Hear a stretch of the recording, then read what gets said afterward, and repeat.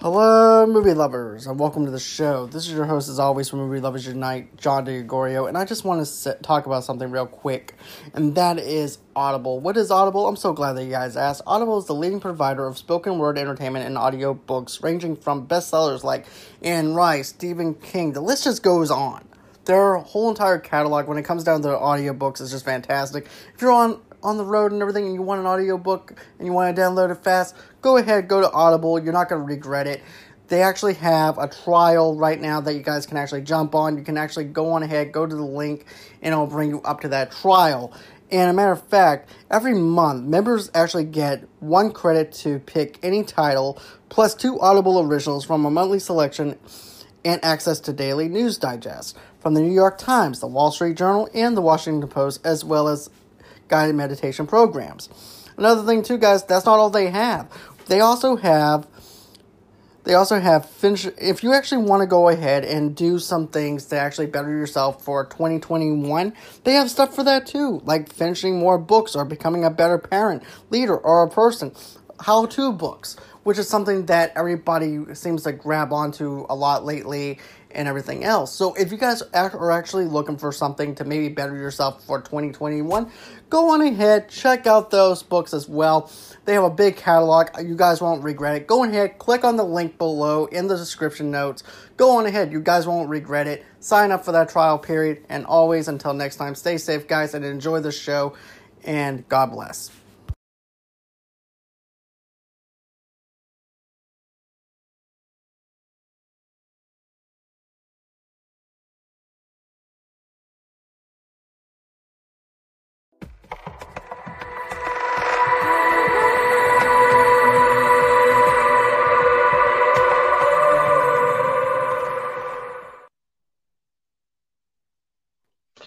Hello, movie lovers, and welcome to the show. And with me today, I have Micro Break, aka Michael, and say hello to everyone, Michael. Thank you, John. I'm sorry I confused you with my name. It's Micro Break is the podcast, and my name is Michael. Okay. It sounds like Michael Break, doesn't it? Maybe I should change it sounds like Michael Break to me. Michael Break. Definitely. And today we're actually talking about Adam Sandler's movie, The Wedding Singer. This movie stars, of course, Adam Sandler, Drew Barrymore. This is actually another one of my favorite Adam Sandler movies, aside from Billy Madison, Happy Gilmore, The Waterboy. I always liked Adam Sandler films in the early 90s and then a little bit into the late, maybe early 2000s and everything as well. But this movie is just a classic to me. This movie is about a wedding singer who's about to get married, and basically his soon-to-be wife winds up leaving him at the altar, leaving him to be really sour about weddings and how can you actually cope with something whenever your whole entire career is built around doing weddings for doing weddings. So there's him having to deal with that. So yeah, terrible, actually, when you think about it. Exactly. It is really bad for him right out of the gate. You definitely feel bad for him. Also, too, I liked how at the very beginning he's really happy. He's singing You Spin Me Around. And then it goes into him just making cracks at the guest on the list and everything, too. He goes, hey, put some pants on that kid. And then it goes into Steve Buscemi's character trying to ruin the wedding and everything too. And Adam Sandler Robbie has to go in and save the day. And he's like, yeah, but you guys are happy now. You guys look at the way that you guys are looking at each other. You guys are going to last for a very long time. We all do foolish things and things like that. It's perfectly fine. And then Steve Buscemi's just all over the place. He saved the wedding because of the drunk best man and being a DJ personally for more than 20 years, as people know me as from doing weddings mostly. I can totally relate. I've seen a lot of drunken assholes get up on the microphone and say some terrible derogatory comments and embarrass the bride and groom. I've seen worse, actually. You could do a whole podcast on the shit that I've seen as a DJ, from fires to fights between siblings. It's been pretty awesome. And these are weddings. It's supposed to be happy occasions. Yeah, naked kids being danced around. I've seen it all. Old women, hitting on young guys, grabbing their wrists. Sounds like a So Jerry Springer episode.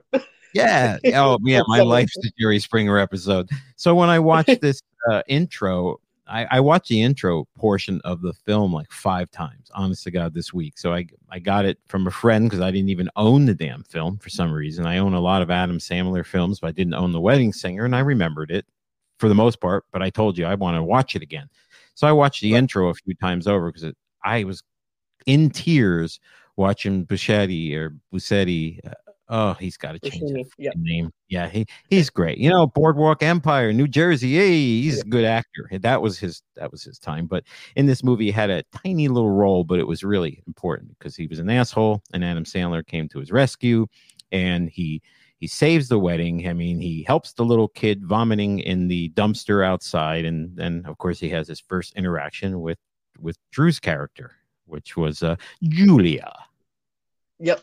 And I also liked how he's taking the kid who's drinking too much alcohol and everything, and he's puking, and he goes, "Yeah, I just couldn't bring himself to puke in front of his family."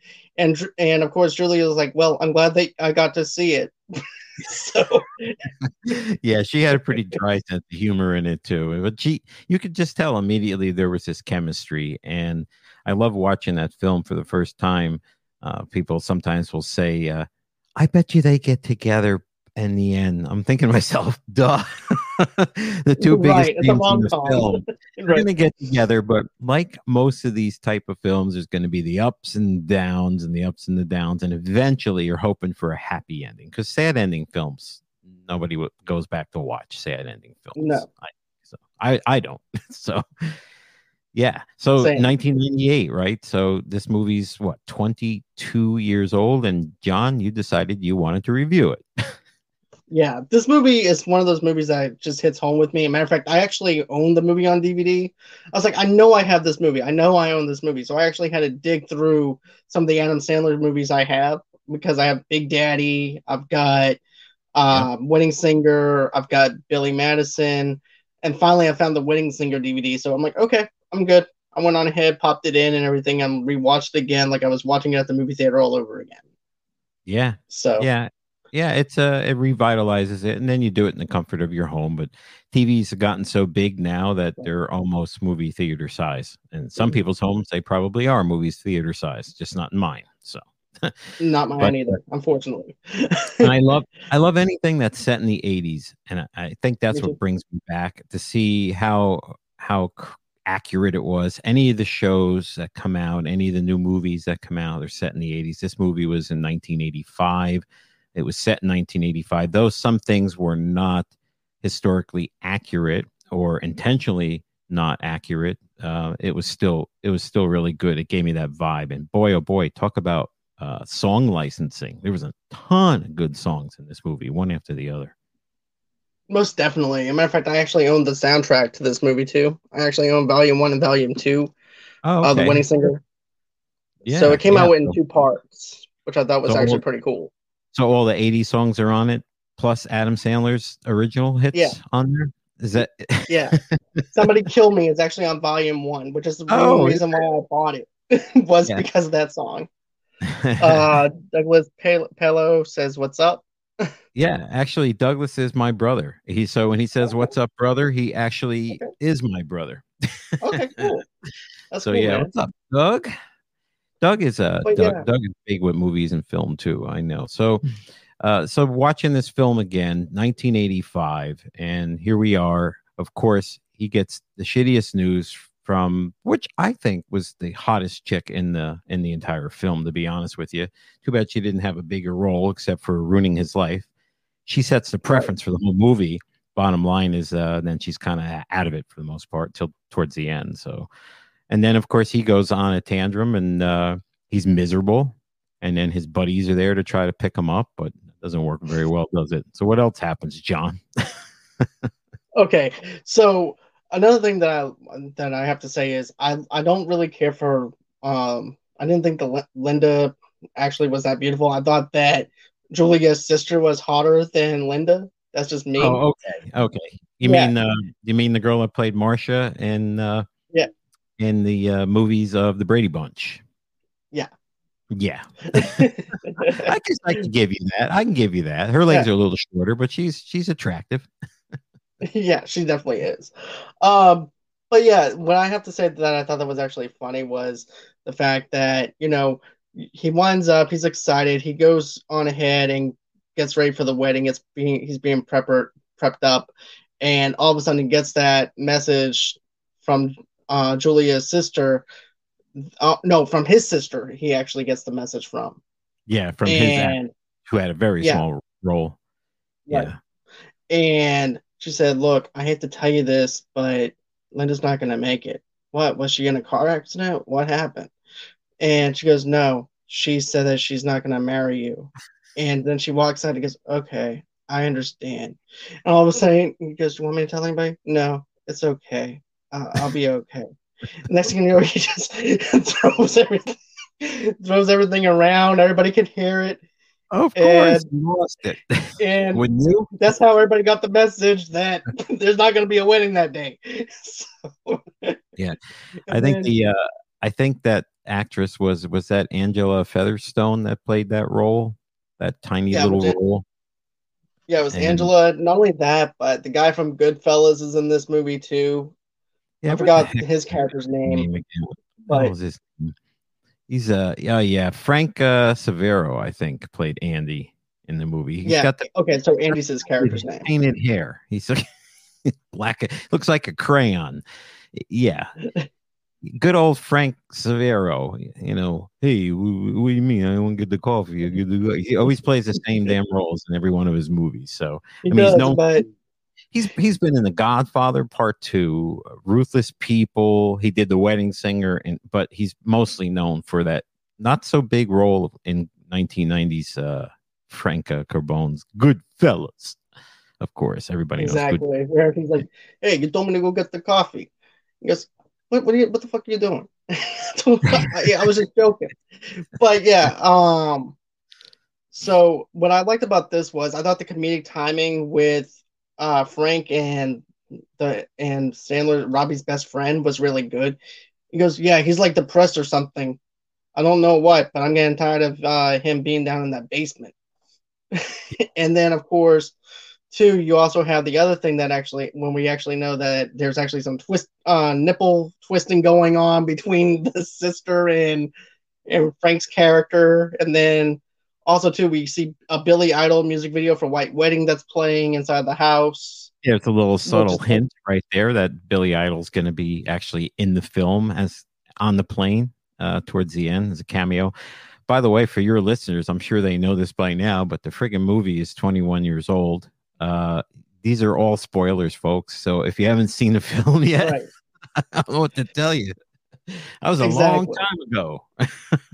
A galaxy far away, but Exactly. So yeah. yeah. Oh, go on.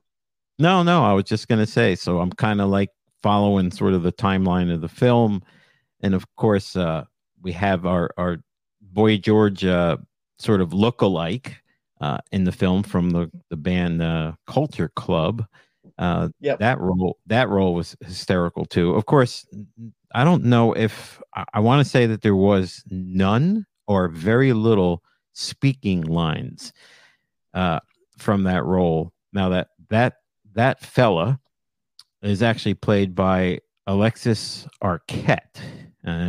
Actually, Alexis Arquette's like near my age. I think it's like 50, and he assimilates as a girl now. So born in L.A., of course.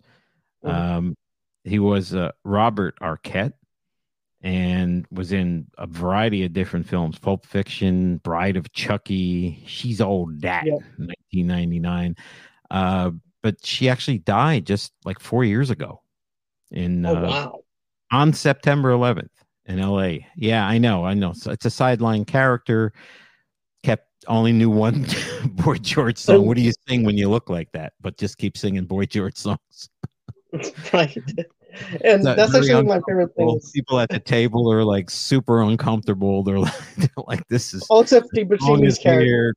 This person's weird. And what's his name? Buschetti, the guy I always pronounce his name wrong from Boardwalk Empire. Buscemi, Yeah, we yeah, gotta get his Buscemi. name Yeah. right. We're butchering the shit out of his name. It's Turns over to Buscemi. her. Yeah, Buccini. He turns over and looks at her, and he goes, "She's Ooh. hot." Ooh, Ooh, I like her. oh, I like her. Well, he was wasted. He He played a was really good. wasted off his ass on that. Yeah, he played a But good. I like how his friend tries to cheer him up because, man, you need to go on ahead, get back out there again because everybody's expecting you to sing. You can't just be down in this basement all the time. But I also like the other scene though too, where the little boy comes out and everything goes and sees Linda because Linda says, "Look, I can't marry you or anything like that because I just came to the realization that I'm going to be married to a wedding singer." Because well, this would have been all nice if you would have just that to my attention yesterday. And then she says something else, and he goes, it would be fine if you just brought that attention to me yesterday." Yeah, and then you You hear the know, Adam Sandler voice come out. I love that yeah, that voice that he has. He was still developing it, I think, back then. right. There was only a few movies in his discography prior to that that he had done. I think I want to say that Happy Gilmore was before The Yeah, Wedding Singer. Is that correct? yeah, that was before the wedding singer. To be honest with you. And when did Billy Madison get introduced? Billy was before. A matter of fact, Billy was actually before Happy Gilmore. Oh, okay, okay. Yep, Oh, wow. it went with Happy Gilmore. Then a couple of years later, it was Happy Gilmore. Then a couple of years later, it was we got introduced into the world of Wedding Singer. After that, Okay. Okay. I got it now. Yeah, because I know that it wasn't really until he got to the Back to School movie. Wow. I just Billy Madison's when he was really using that funny voice that Adam Sandler puts on. That right? And that sort of woohoo! Yeah, yeah. that little that laugh that he has and things like that. But then, with this guy, with the little boy coming out, he goes, "Linda, you a bitch." I Oh, had a that's laugh. great. What kind of accent that kid have? Where the hell was he from? Linda, Right? you a bitch. Oh, we're gonna have him checked out. I think he has Tourette's or something. We're gonna have him tested. I'm I'm gonna sorry. have him tested, yeah. I'm, Then I'm after just, that, it breaks yeah. into his friend going down to the basement checking on him, and then he goes back to work, goes back into doing the weddings and everything, and that's when a matter of fact, Julia's sister looks at his friend and goes, "What was he thinking about coming back to work this soon and everything?" You would think that he wanted to have a break, and his friend's like, "I don't know." He goes, "I don't know what made him do that either." He was the one who pushed him to do it in the first place, which I thought was hilarious. And then, of course, he's like, "Hey, you have to be pretty psyched. Your husband got to show up, right? Your wife got to show up, right?" And then the father's like, "Hey, buddy, we didn't come to pay you to sit here and give you our son and daughter of advice." Because well, I have a microphone and you don't, so you're gonna listen to every damn word I have to say. So I thought that Exactly. was actually pretty funny. Um, because one more outburst, I'm gonna strangle you with my microphone. That's right. Hey, you've So been reading the script, John, I think. it's just me revisiting and knowing what he says and everything is just very Adam Sandler. Like I said, I'm a huge fan of this film. And of course, I'm Yeah. a fan of 80s retro stuff and things like that. I love 80s music Yep. too. So I grew up around the 80s era music and stuff and just gravitate towards it. Yeah, me too.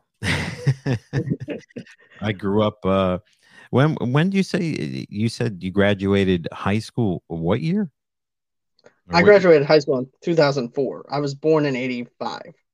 Oh, okay. So that's right. That's right. You were born when I was graduating high school. So I've got you Right, by you're in your I guess early you're in your 30s, late 30s.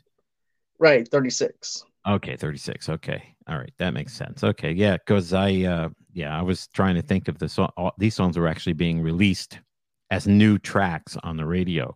And I want to say that the radio stations that played these songs that you hear in the film were in New Jersey were, I want to say WPLJ was one of the more common mainstream because now it's like pop and hip hop and R&B kind of like share, and then you have rock stations and they mostly play rock, and they now it's called, it would be classic rock and sometimes even modern rock, or sometimes those are even separated nowadays where it's just modern rock and new rock, and then the classic rock stations will play the 70s, the Van Halens and the Led Zeppelins and all that fun stuff, and then the 80s and even the 90s grunge.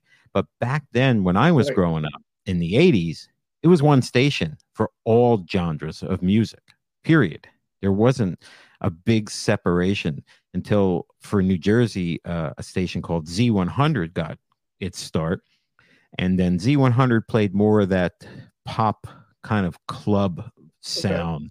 And they were a little bit more open to hip hop and all that, which you don't hear a lot of that in this film. This film just kind of sticks to the hardcore 80s tracks. But there were other genres at the time in 1985. Right. But they're not really covered in this film for obvious reasons. He's obviously like a rock band front guy. He's a rocker. Right. Because remember, Linda says, I can deal with you not being a rock star. That's like towards the end of the movie, and everything goes, well, you don't have to deal with it. That's not the way it works. And I actually like that that line that he said to her and everything. It's like, okay, I can just settle and be with you and deal with the fact that you don't want to be a rock star. And being with someone is not about settling with anybody. It's about falling in love with that person, spending the rest of your life with. He didn't want her to be settling or anything like that. And he also wanted to make his feelings be known to her that his feelings are not there anymore. So that was that outcome with that scene. But I also like the other scenes though too, where he's singing "Love Stinks," and that's at that same wedding that I mentioned. Holiday. He goes, okay. By Madonna was my favorite. Holiday, celebrate. If we took a holiday, took some time to celebrate. Oh, let's celebrate. Just one celebrate. Celebrate. It's just great. You better start singing. I didn't pay you to. That guy. Right. Stop. Oh God. Then, yeah. Okay. Now let's cut the cake, because I know the fat guy is going to have a heart attack if we don't cut the cake. And the guy's like kind of mad, but he's like, right. But he knows it's true. Right. There's a lot the Three Stooges. Yeah. Oh God. Yeah. Oh yeah. And that table over there, I bet you they're not getting laid or something like that. And it's like the table of all the ugly people and the nerds. Which is actually a reference to the Three Stooges, which I thought was funny.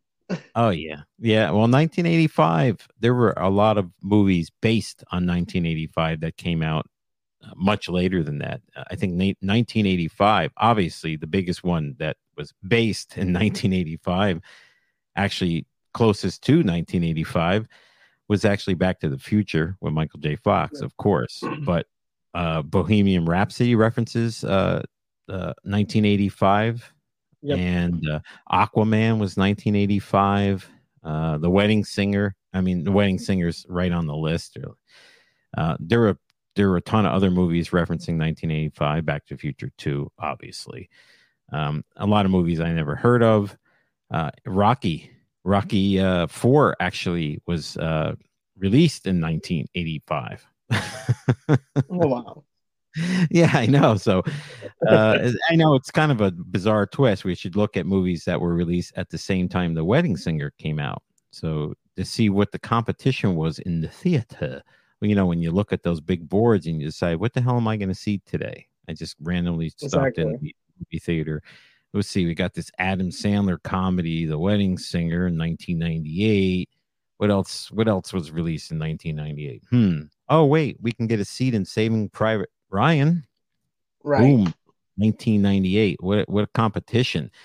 The Truman Show in Yep. 1998 would have been a great movie to go see. You've Got Mail. There's Was two films by Tom Hanks in 1998. The Big Lebowski. Talk about which is actually another one that was great. huge films. Wild Things in 1998. Armageddon. There's Something About Mary. This is in 1 year. 1 year. I saw the majority of those films in theaters, though, too. I saw The Truman Show in theaters. I saw Armageddon in theaters. I didn't see Saving Private Ryan until I was like a sophomore in high school. Um, then let's see, Wild Things I didn't see until maybe Netflix and stuff like that. Yeah. But I've seen The Truman Show in theaters, though. Yeah, excellent movie, especially And in theaters. And there was another Adam Sandler in the top 20 in 1998. Two movies, of course, The Wedding Singer. What was the second movie? Without looking it up, what was the second movie that Adam Sandler released? Not quite as popular, believe it or not, in 1998. let's see, Waterboy. Bam! Tell him what he's won, Johnny. Yep, Waterboy. Wow. And there were so many more. There was Meet Joe Black. There was Rush Hour, the original Rush Hour, Godzilla, A Bug's Life. So Deep Impact, and the list goes on. And this is in 1 year. So you can imagine the competition. So The Wedding Singer took second place next to Saving Private Ryan out of all these films we've mentioned, out of like the top 50 films. It took number 2. And yet today's rating is like it's 6.8 out of 10, which is really mind-blowing to me. Right. I would actually score that a little bit higher than that, to be honest with you, because of the amount of laughs I got out of it. I understand that we're like one of the million or two in the million out of the million people that might have liked it, but still, it should have been a lot higher than that. Another thing, though, too, is let's talk about Glenn, Julia's fiance, who's actually the douchebag in this movie. Julia? Yeah. He's the Miami Vice wannabe fan that dresses up in cosplay, pretending that he's big big shit when he's really not, just because he has money, and makes Sandler Robbie makes him look like he's bad and everything because of the fact that he doesn't have anything, no job security, no nothing. All he is just a wedding singer, and you can even tell he's just flaunting himself around. He's a douchebag. Yep. Douchebag asshole. Douchebag. Yeah. Womanizer, perv, the list goes on. He was definitely not the right person, and I'm glad that we got to see the insight. You can always see like this almost, I don't know, there's a little bit of sincerity there in there. There's maybe 10% of me liked the guy in some way, shape, or form. Like he still was willing to marry her.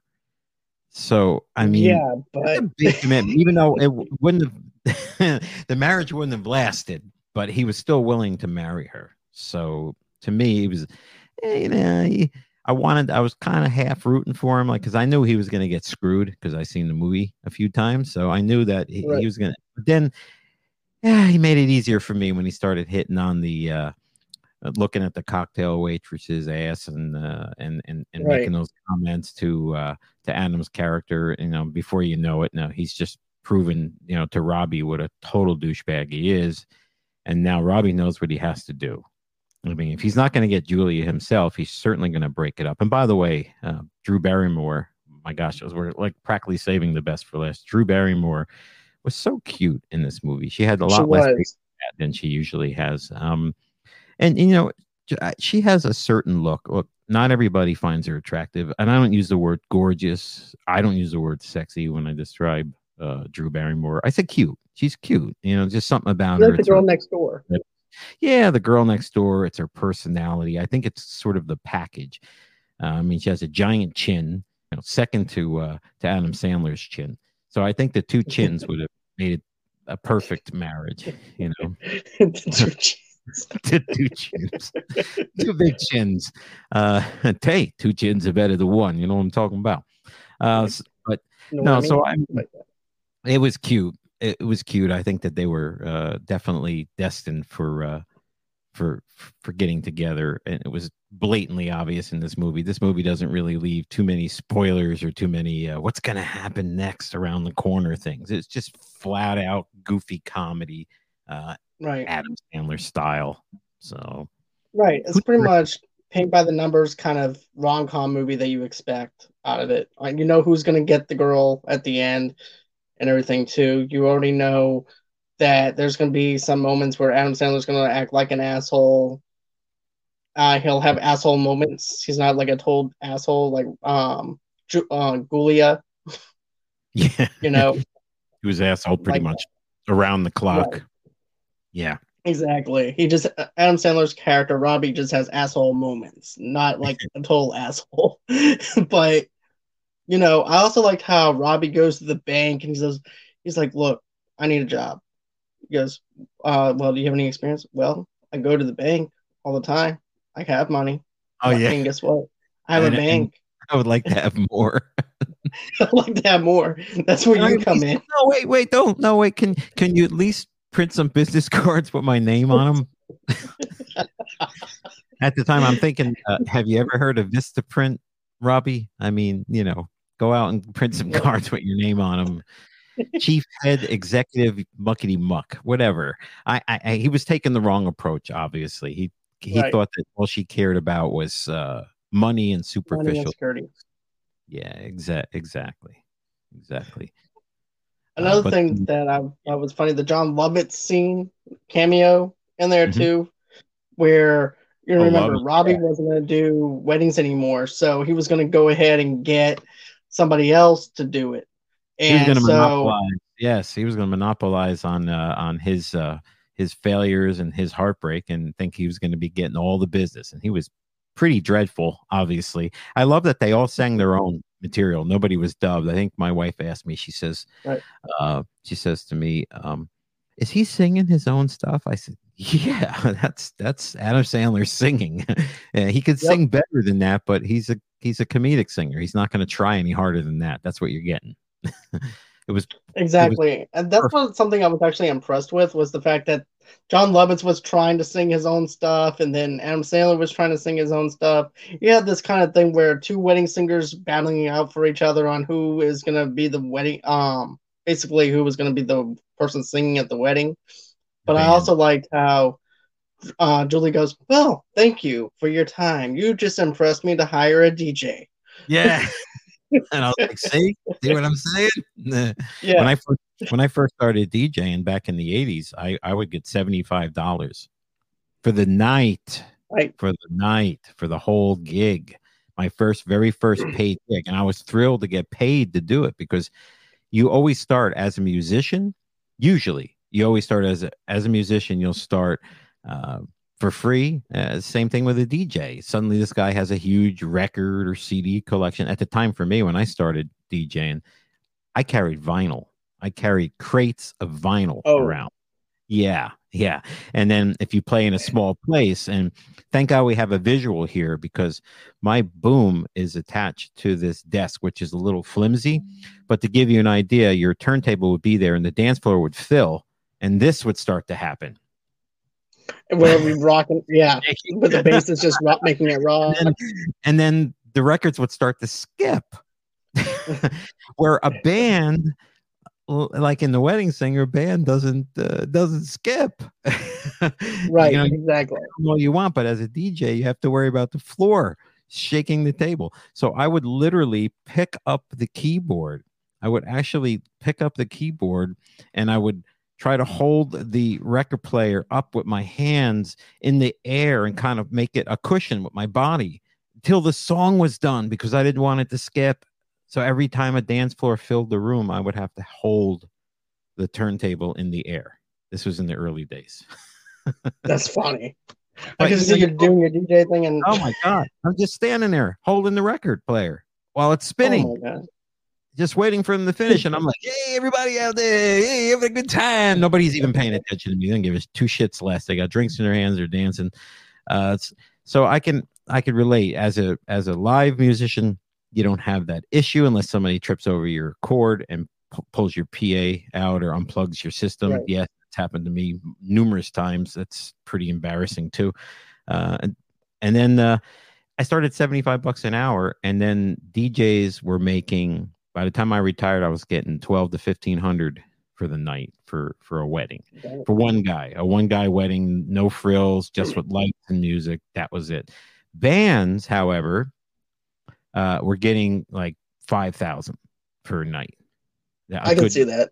Yeah, a good band. So I'm thinking, what do you think Robbie's band made in 1985 for a night? Remember, she makes a reference, Julia, not Julia, but his ex-fiance makes a reference to his salary in the movie. I want to say she says $60 a night. Yeah, which is for him. which back then, I bet it was still not enough. Right back. Because I just said I made $75 in the 80s as a DJ. That was shit pay. He should have made at least $100. He was the front guy for the band. Right. Although maybe hearing George made it decrease a little bit to where he got paid for a little bit. Oh, true. Oh, God. Yeah. Well, you do have to pay him. He did wear a lot of makeup and had hair products and stuff. And he was a high maintenance backup singer for sure. But he did multi. And then him repeating the same songs. Yeah. But when he played the instruments, he went from the instrument that Kenny G plays, sax to then he starts to play a trumpet or a trombone or something. Yeah, he plays a trombone, then from a trombone to a trumpet. So this guy's just a one-man band. I know. It was funny. That bit was actually funny. And then, of course, too, you have Sandler going into the club with which is actually awkward if you think about it, where it's Julia's sister, it's Glenn, and it's him going on a double date into the club, which I think is totally awkward. I would actually feel like a third wheel, even though I actually had a date, but it's not the date that I want. It's the date that the other person has instead. Everybody's with the wrong person in that for sure. It was a little mixed up, and you could tell he was not really interested in her at all. And then she figures it out. She realizes, oh, you got a thing for Julia in the house, and then he's like, no. He's trying to blow it off. Denial, blow it off. Nah, it's not true. It's not true. So, I mean, yeah. And then so he continues to start to realize that this is the one for him. Right. And then also, too, that's when Glenn makes that reference to the waitress and everything, too. And also, too, you can tell that Julia's not having a good time either. She's just drinking her drink, drinking one drink after another, getting drunk because she doesn't want to deal with this situation. And she did get drunk. Right. I think I vomited in my hair. How does my hair smell? He's like, and he goes, it smells good. That's love right there. Right. I think I'm with her.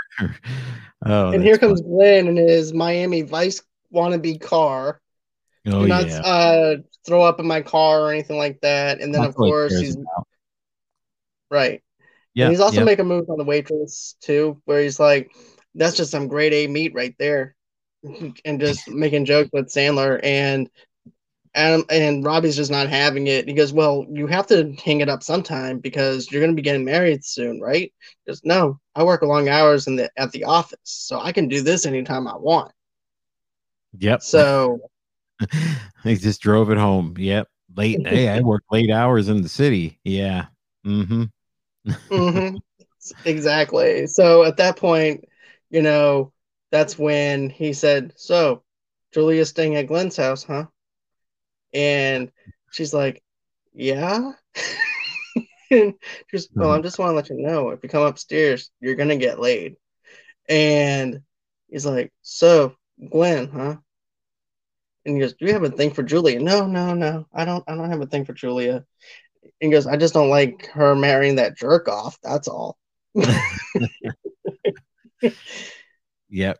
But they spend a lot of time together though, but because Glenn just wanted her to plan the wedding while he went off and being a player and everything too. So there was that. And then my favorite thing is when they're trying on the dresses, when the different girls are trying on the dresses, and then here comes boy George and everything with the dress. Oh, yeah. Yeah, of course. But you knew that was coming. You just, right. It was almost predicted at some point that he was going to show up there and start trying on ladies' clothes. And like I said, he lives, a trans life now professionally. And so I wonder if they knew then. I wonder if he was the same then as he is now. I mean, or was he still finding his way? I mean, that was a long time ago when you think about it. It was like over 20 years ago. Right. I mean, look at how people change, year by year. Imagine 20 years what it can do to a person. And, he found his way. And I was thinking about when in the film did Steve Buscemi get in the band? Was that towards the end? Yeah, that was like towards the end because that was at Robbie's wedding. That's right. I know we're jumping around, but I was trying to lead up to that, but he eventually was having the wedding to Julia. At least she's not going to be Julia Gulia. Right. Julia Hart sounds so much better than Julia, to be honest with you. But let's talk about the first class thing. We can skip around to the first class scene if you want to. Or unless you want to talk about when Linda shows up. No, you go ahead. You go ahead. If I don't know if anybody's watching the stream right now or not. I know I pushed the message out there on multiple occasions over the last couple of days, but if anybody had any questions or anything, but I don't know if I see them or not, like here. So we just keep going. We have 2 viewers right now, but if you guys have any funny moments in the movie or viewers, you guys, or hey, your friends, hey, your friends. This is your opportunity. I'm not going to be doing this on a weekly basis. That's John's shindig. That's all you have is 15 minutes with me every week. With me, you get an hour's worth of an hour plus, and with someone else. It's like 2 hours for the price of one. Right. And wait, there's more. Exactly. Like you never know what's going to come out of a mouth. Oh gosh. But yeah, guitar as a shirt, that's and it plays. No, I'm kidding. It doesn't play. But go ahead. You were going to say. Okay, so basically, Linda winds up coming over. Robbie's drunk.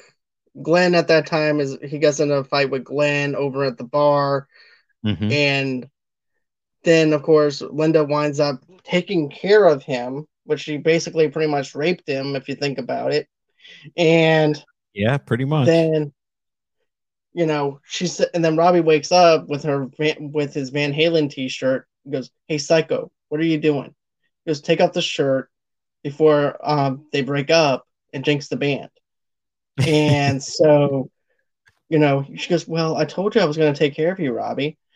And he goes, "Look, he's basically telling her, I'm not into you like I was."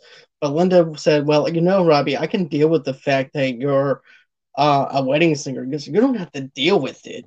That's not the way it works. Exactly. And so he throws her out. Next thing you know it, he's at this other person's wedding, 50th anniversary wedding, that he's been helping this sweet little lady out and everything throughout the whole movie. And so finally, she's at the 50th anniversary, and Robbie finds out that Julia is going to Vegas to get married. And so he decides that he's going to hop on a plane. That's right. And that's right. The other thing I thought that was actually funny was then they get to the airport and he needed money to get on the airplane. And so he borrowed his friend's credit card. He goes, "Look, if you do not give me the credit card, I'm going to have to tell everybody what you said in the bar." And what he said in the bar was, "All I want to do, nobody wants to see no 40-year-old guy hitting on any women anymore or anything like that. All I want is someone that will hold me and tell me that everything's going to be okay." I know. So that was so out of character for that guy, that's what made it funny. I mean, the guy's going around wearing a Michael Jackson jacket. At one point was wearing the glove on his one hand, which was really weird. And of course, Robbie says, lose the glove or something like that. So, and then he makes Yeah, he that said, the moment. Now he can hold him over a barrel for something or under a barrel. I always say over. I guess over too. If that barrel's filled with acid, that would suck. So over or under doesn't matter. But yeah, so then I guess he gets the money, gets the ticket. He has to fly first class because there's only one seat left on the plane in first. Now, at this point, he doesn't know what plane he's getting on. He just knows he needs to get to Vegas ASAP and stop this wedding. right. And then, he's talking about Glenn about how he wants to stop the wedding, and he's in first class. And then I like how the plane is, while he's telling his story, it goes into, it was supposed to be another plane and everything, the way it was supposed to look like. It looks like that they're both flying, not supposed to be Oh, flying the same airplane or anything like different that. plane. Yeah, the way they cut it up, so you didn't know that it was actually the same plane. Right. And, of course, when Robbie finds out that they're on the same plane, because the waitress said, "You won't believe what this asshole told me." He said, "I look like great meat and I should be on the Mile High Club." And one of the old ladies is like this. He goes, "What's a Mile High Club?" And Billy Idol's over there just smirking. I know. And that's when we get introduced to Billy Idol, also in first class. And he gets a little cameo role in the movie. And is kind of sort of instrumental in it a bit because he kind of prevents the douchebag from stopping Robbie from getting to Julia and saying what Yeah. he had to say. And I think he actually came out singing that famous song, now famous song, "Grow Old with You," grow Yep. old with you. Yes, which I said I tried to play for you the other day, and decided to bail on that idea because it's so high up in the air for me. Right. First, like you said, he sings soprano, and I'm basically on that same line too, where I'm basically bass, if Mm. you think about it. Hmm. So that would so I understand what you're meaning, that the song wouldn't have matched that well with the vocals. So, but another thing too that I want to mention though that I thought was funny was when Robbie's telling the story about Linda showing up in the Van Halen T-shirt. It was like, what? That's just crazy. Just and there was like so energized into Robbie's story, and then once they realize that the douchebag's on the plane, everybody helps them. The stewardess winds up helping him. Even the passengers in the first class winds up helping him. Billy Idol winds up preventing, like you said, preventing the douchebag from being with Julia though too. And also too, there's even that reference that Robbie makes to Julia about how he knew that Linda wasn't the one because when he was going to the Grand Canyon, he had to sit in the aisle seat while Linda was in the window seat, and he never saw the Grand Canyon before, but Linda had, Yeah. and his elbow kept on getting banged up with the stewardess's Heart. Yeah. heart. Yeah. And the So same the thing is flight actually attendant happening with cart. Julia. And of course, she gets slammed by the cart because this asswipe would not give his seat up for her. All he cared about was himself. You know, he lived for me, myself, and I. So yeah, it was getting worse and worse. I mean, it would have been an extended version of the movie. It would have been him chasing, going through Adam Sandler's character going through the up and down the strip, maybe in Vegas, trying to track him down or find out what little place they were getting married. I'm sure there's so much that was cut out of the film, but no, it ended on the plane pretty I much like the with. fact that, to be honest Oh, with you, I like the fact that it ended on the plane. I don't know about you, because we've seen that with Wayne's World, where Wayne is going around the different weddings and everything to try and prevent Christopher Walken and his girlfriend from getting married. oh yeah, And yep. to do that in Vegas, it's a very hard thing to do. Like they said on the plane, it's a hard thing to do. So where would you start at? So I'm glad they didn't do that. I'm glad they went on ahead and just did it with the plane because Yep. it was so easy. Yeah. And then of I was course, oh, no, go ahead. No, go ahead. No. Go on ahead. I'm sorry. I was trying to find some. I was looking at some as you're talking about these scenes. I was trying to find some insider information on some of the scenes, but I really couldn't find anything that stood out. I did find something when flying to Las Vegas. Julia remarks that she would like to see the lights of Vegas from the plane. We just Yep. talked about that. However, the plane was a daylight morning flight flying westwardly from New Jersey. So, as the flight would take 4 hours or more, even if they would have left New Jersey at 5 o'clock in the morning, they would arrive at 7 a.m. in Vegas time. So, there's no way that she would have ever seen the lights of Vegas. Exactly. So even if she got that window seat, she still wouldn't be able to see it. You are, yeah. Well, you can kind of see the lights during the day. So, I mean, I've been there many times. So, near the end of the movie, the pilot tells the passengers that they will be traveling at 26,000 feet. So that's above 3,000 feet altitude aircraft travel at odd numbers, thousands, when on an easterly heading. Traveling from Ridgefield, Washington to Las Vegas would have been a southeast heading. So again, unless you were a freaking pilot, I would have not known that that is not the proper height. So in other words, in real life, this would have been a possible midair collision. Right, exactly. Hey, it wouldn't have been a wedding. Nope, there wouldn't have, nobody would have got married. Robbie would have died. Glenn would have died. Julia would have died. Yeah, yeah. So It would have been a when very Billy depressing Idol wedding. first begins speaking, when Billy Idol starts speaking over the plane's loudspeaker, he says that one of the first class passengers, he one of the first class passengers would like to sing to one of the coach passengers, and Julia instantly appears to think it's her, but she has no reason to think this. And if you look at her expression, she reacts immediately as if she knew it was Robbie on the plane that wanted to say something. And then when Robbie begins to sing his song, still in first class, she turns to see the entire cabin of people gazing at her with smiles. The people had absolutely no way of knowing it was her that Robbie was singing to.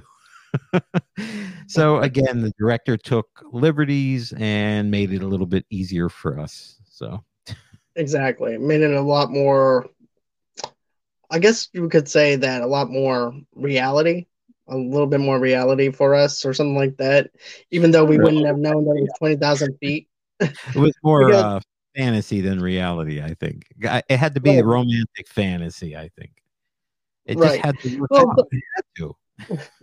but don't forget though too, this is at the time of where we didn't have Google or anything like that to actually confirm how high something was. So we had Oh, it based off the fact that 20,000 feet was actually 20,000 feet, where it wasn't low at all to where there was going to be a collision. So we actually have to believe in the fact that it was a high altitude versus something that was a low altitude. So there was that idea. But still, it worked for during its time though in 1998/1985. So, yeah. Yeah. No, um, I mean, all in all, nobody hunts for problems in movies. I no, think there's actually there's reviewers that just break down the movie's flaws the whole time. I'm like, okay, that's nice. I don't know how long that series is going to last, but every movie has its flaws. But you watch it, like you right, said the other day to me, you watch it for the whole film. For right, did it get its message across? Did it get its point across? Were you entertained? I think right. ultimately all the directors and producers of these films just want us to be entertained. Are we entertained? Are Exactly. we Yeah, does it make us happy, sad, excited, worried, confused?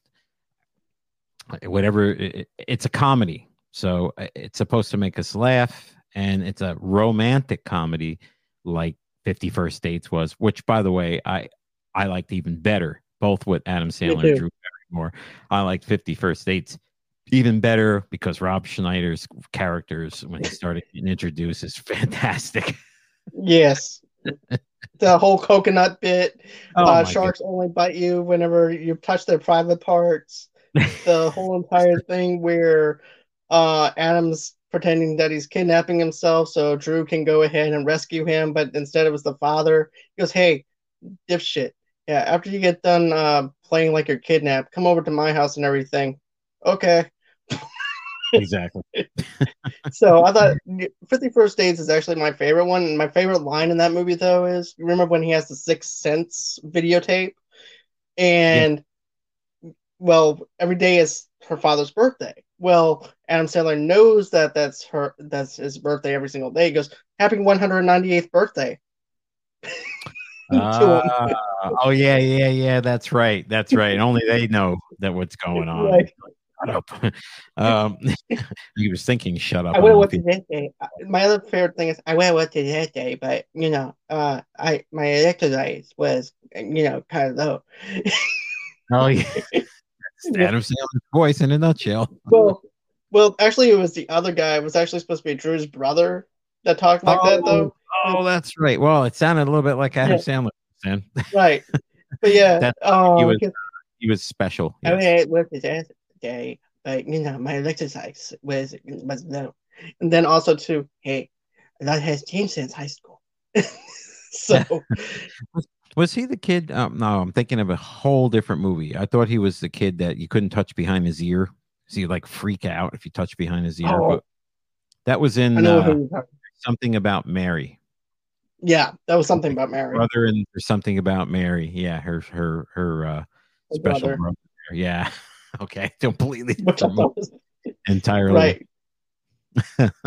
But that was a fun movie to see in theaters, though. I'm gonna be honest with you. I remember when I dragged my mom out to go see it with me because I was a kid and it was rated R. Because this movie better be good, or else, Oh we're gosh. not. Or else, so I'm like, Well, oh, I don't know when I saw The Wedding Singer, but I'm going to safely say I probably did not see it in theaters. I probably saw it after it was already released, that particular one, because I don't remember ever going to a theater. I would have been around seven. Well, how old would I have been? Like 20 something, I guess, in 1998. Oh gosh, yeah, high 20s. Wow, I don't know how old I was. Old, I was younger. I was between maybe 12 and 13 when I saw this in theaters. To be honest with you, Oh yeah, um, so I was definitely older. Yeah. Wow. yeah. Oh wow. Yeah. Wow. I'm getting old. Holy shit. So I'm Like glad I started I'm the gonna let podcast you. a What I little. want to I do for you started though sooner. is Sorry. Go ahead. no. I'm sorry. I'm didn't mean to talk over you. But no. What I want to do for you though is real quick. Give us. You know how you were talking about the Steve Buscemi scene for the ending, the way it Yes. ends. Yes. I'm gonna let you take that one.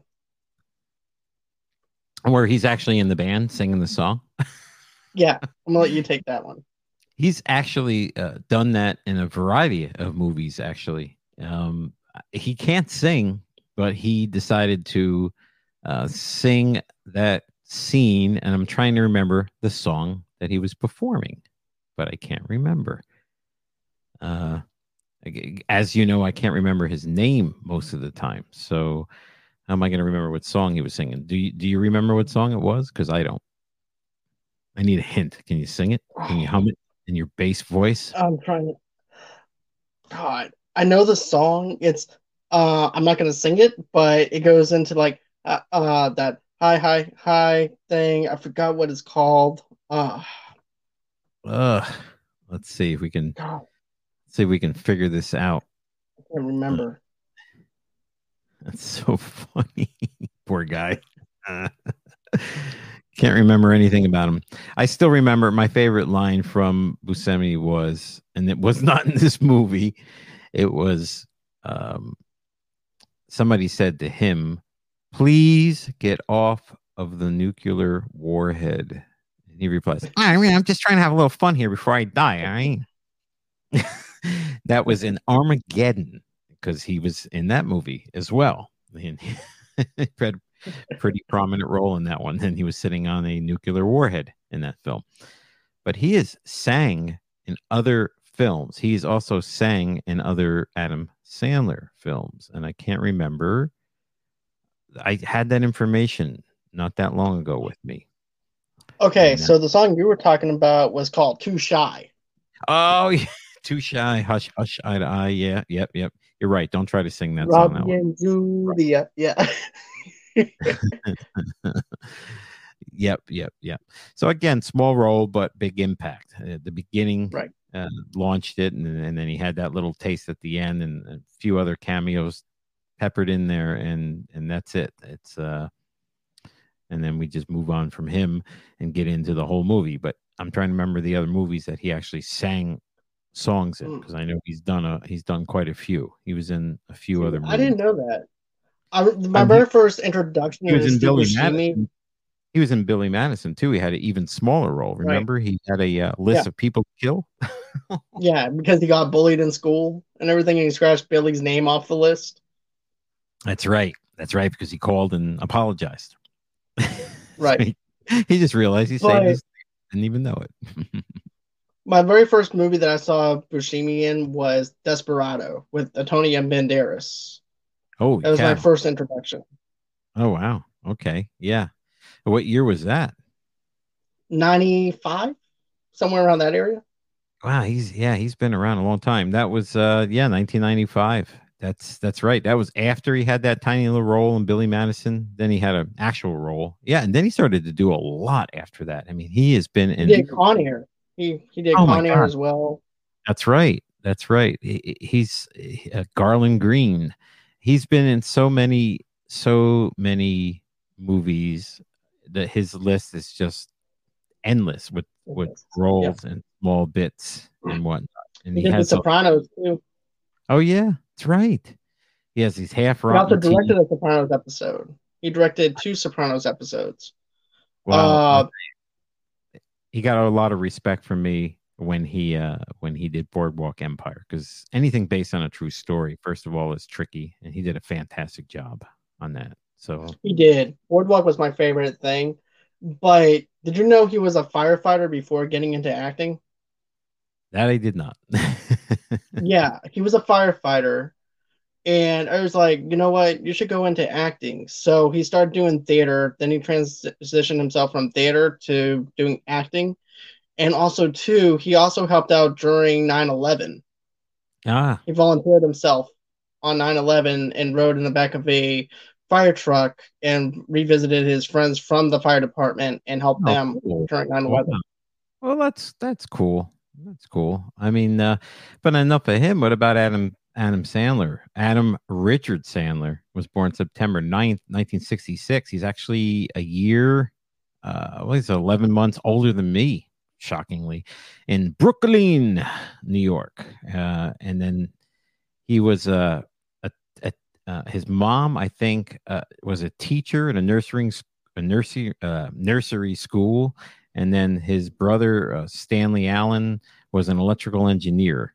And he's of Russian Jewish descent. Well, I knew he was Jewish, but Russian Jewish descent. And at 17, I didn't know he was Russian.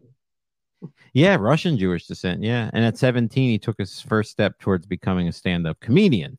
And he started doing stand-up, like at the Boston Comedy Club and places like that. And I think some of his very, very, very first roles on television were The Cosby Show. He was in episodes of The Cosby Show, and they'll specify the episodes. You can check him out there and kind of see how he found his way. I mean, it's amazing tracing it back. So The Cosby Show was obviously all broadcast, so it should be easy to track down Adam Sandler. Yeah. And he's still making movies. Now he's doing Netflix movies whenever he can. As long as he doesn't do Little Nicky 2, I'm fine, because that was a terrible movie, in my opinion. You see, I liked get this, I actually like his serious roles now. I liked him in Reign Over Me, Spanglish, and Uncut Gems. Yeah, Spanglish. I like him in those. Yeah, Spanglish is really good. Have you seen Reign Over Me? I haven't. It's really good. It's underrated. No one really sees that movie at all. It has Don Cheadle in it.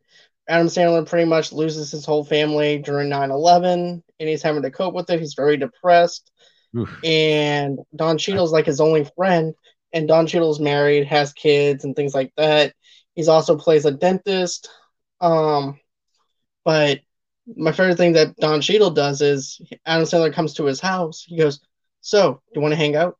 He goes, "I don't know. I don't think I can." And he looks at his wife and he goes, "Can I?"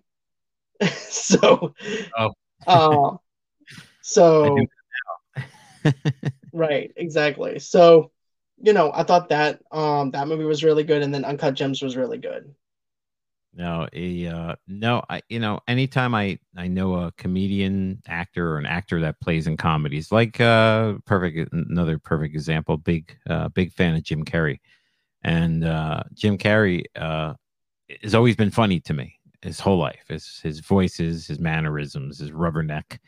Actually, his first film was called Rubberneck, and he tries to do serious roles like was that Sunshine and the Spotless Mind, Eternal Yeah. Sunshine and the Spotless Mind. Too long of a title, by the way, folks. But and I don't know. I mean, the movie was okay, but I just can't look at a comedic actor that's paved their way and then take them serious. And it's just me. I just keep seeing the Right. goofy I can in understand them, that. and I could tell it's forced sometimes. I mean, I can never be a real serious guy. I can never be real funny and goofy either. I am who I am. I'm me. And I think that for Adam, he is just this dorky, nerdy, goofy, somewhat uneducated. This is his roles. This is what he plays well. He plays a little bit of a jock, a little, athletic tossed in there. He's done a lot of stuff with sports and things in his movies. So I don't know. No, that's just me. But I guess I would give something a shot if I could. I I would got try you. to have an open mind. Maybe if they wore a mask and I Right. didn't know it was them. Right. I get your point and everything. So, with that being said, that's gonna be it for the show. Is there anything else that you want to add for the Wedding Singer before we go, or is there anything you want to touch on? No, I think regarding the wedding singer, I think that it shocks me how many people haven't seen certain movies for many years. People my Mhm. age just and love comedy, and even like Adam Sandler or Drew Barrymore or any of these other actors or actresses, and then they've never seen the movie. Oh, I just never seen to. I don't see it. I never caught it. Go watch the film. See if it's better than a 6.8 out of 10 in your opinion, and then tell John about it on his Twitter channel, or tell me about it on my Twitter Right. channel. I'm sure he'll have all the links down in there for I our will. Twitter channels or your other social I media. do. But I'd be Speaking curious. of which, Watching it for the first time, I would love to watch it with somebody for the first time. That'd be awesome. that'd be really cool. Speaking of which, where can people follow you at? Oh, me. Well, Yeah. I leave for work about 7 o'clock every morning, and I take Highway 18.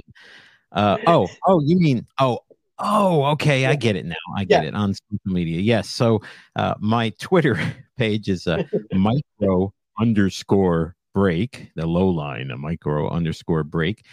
And that's where you'll find me, Michael J. Mayone, in the Micro Break podcast. Of course, Micro Break can be listened to on anywhere podcasts are hosted.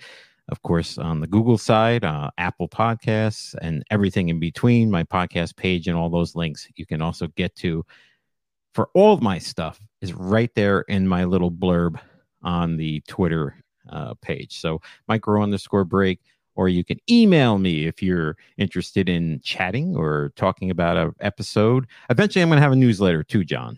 Eventually, Okay. because I like when people have newsletters. But right now, I don't have one yet. I'm working on that. But you can email me at microbreakpodcast@gmail.com and reach me there. But I'd love you guys to get a listen. It's the podcast for humans with the attention span of a goldfish. Every episode is under 15 minutes. It's life, it's history, it's everything you want to know about the 80s and 90s and what have I, my personal experiences, my take on things. It's very eclectic, as you know. All right.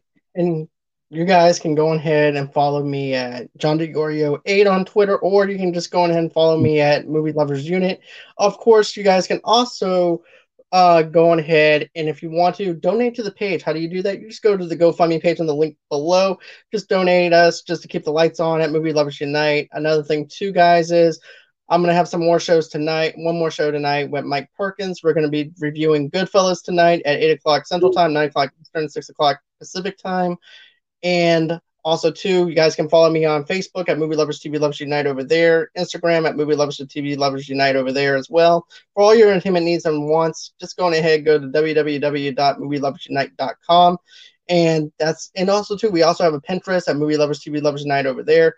And also too, if you guys want to, go on ahead and click the link below. You guys can get a 30-day trial period off of Audible as well. So you can get a 30-day trial period. All you have to do is just sign up and tell them that Movie Lovers Unite sent you, and you actually get a 30-day trial.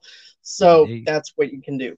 So that's everywhere that you guys can reach me at. And if you want to, go on ahead and email me at movieloversunite@gmail.com.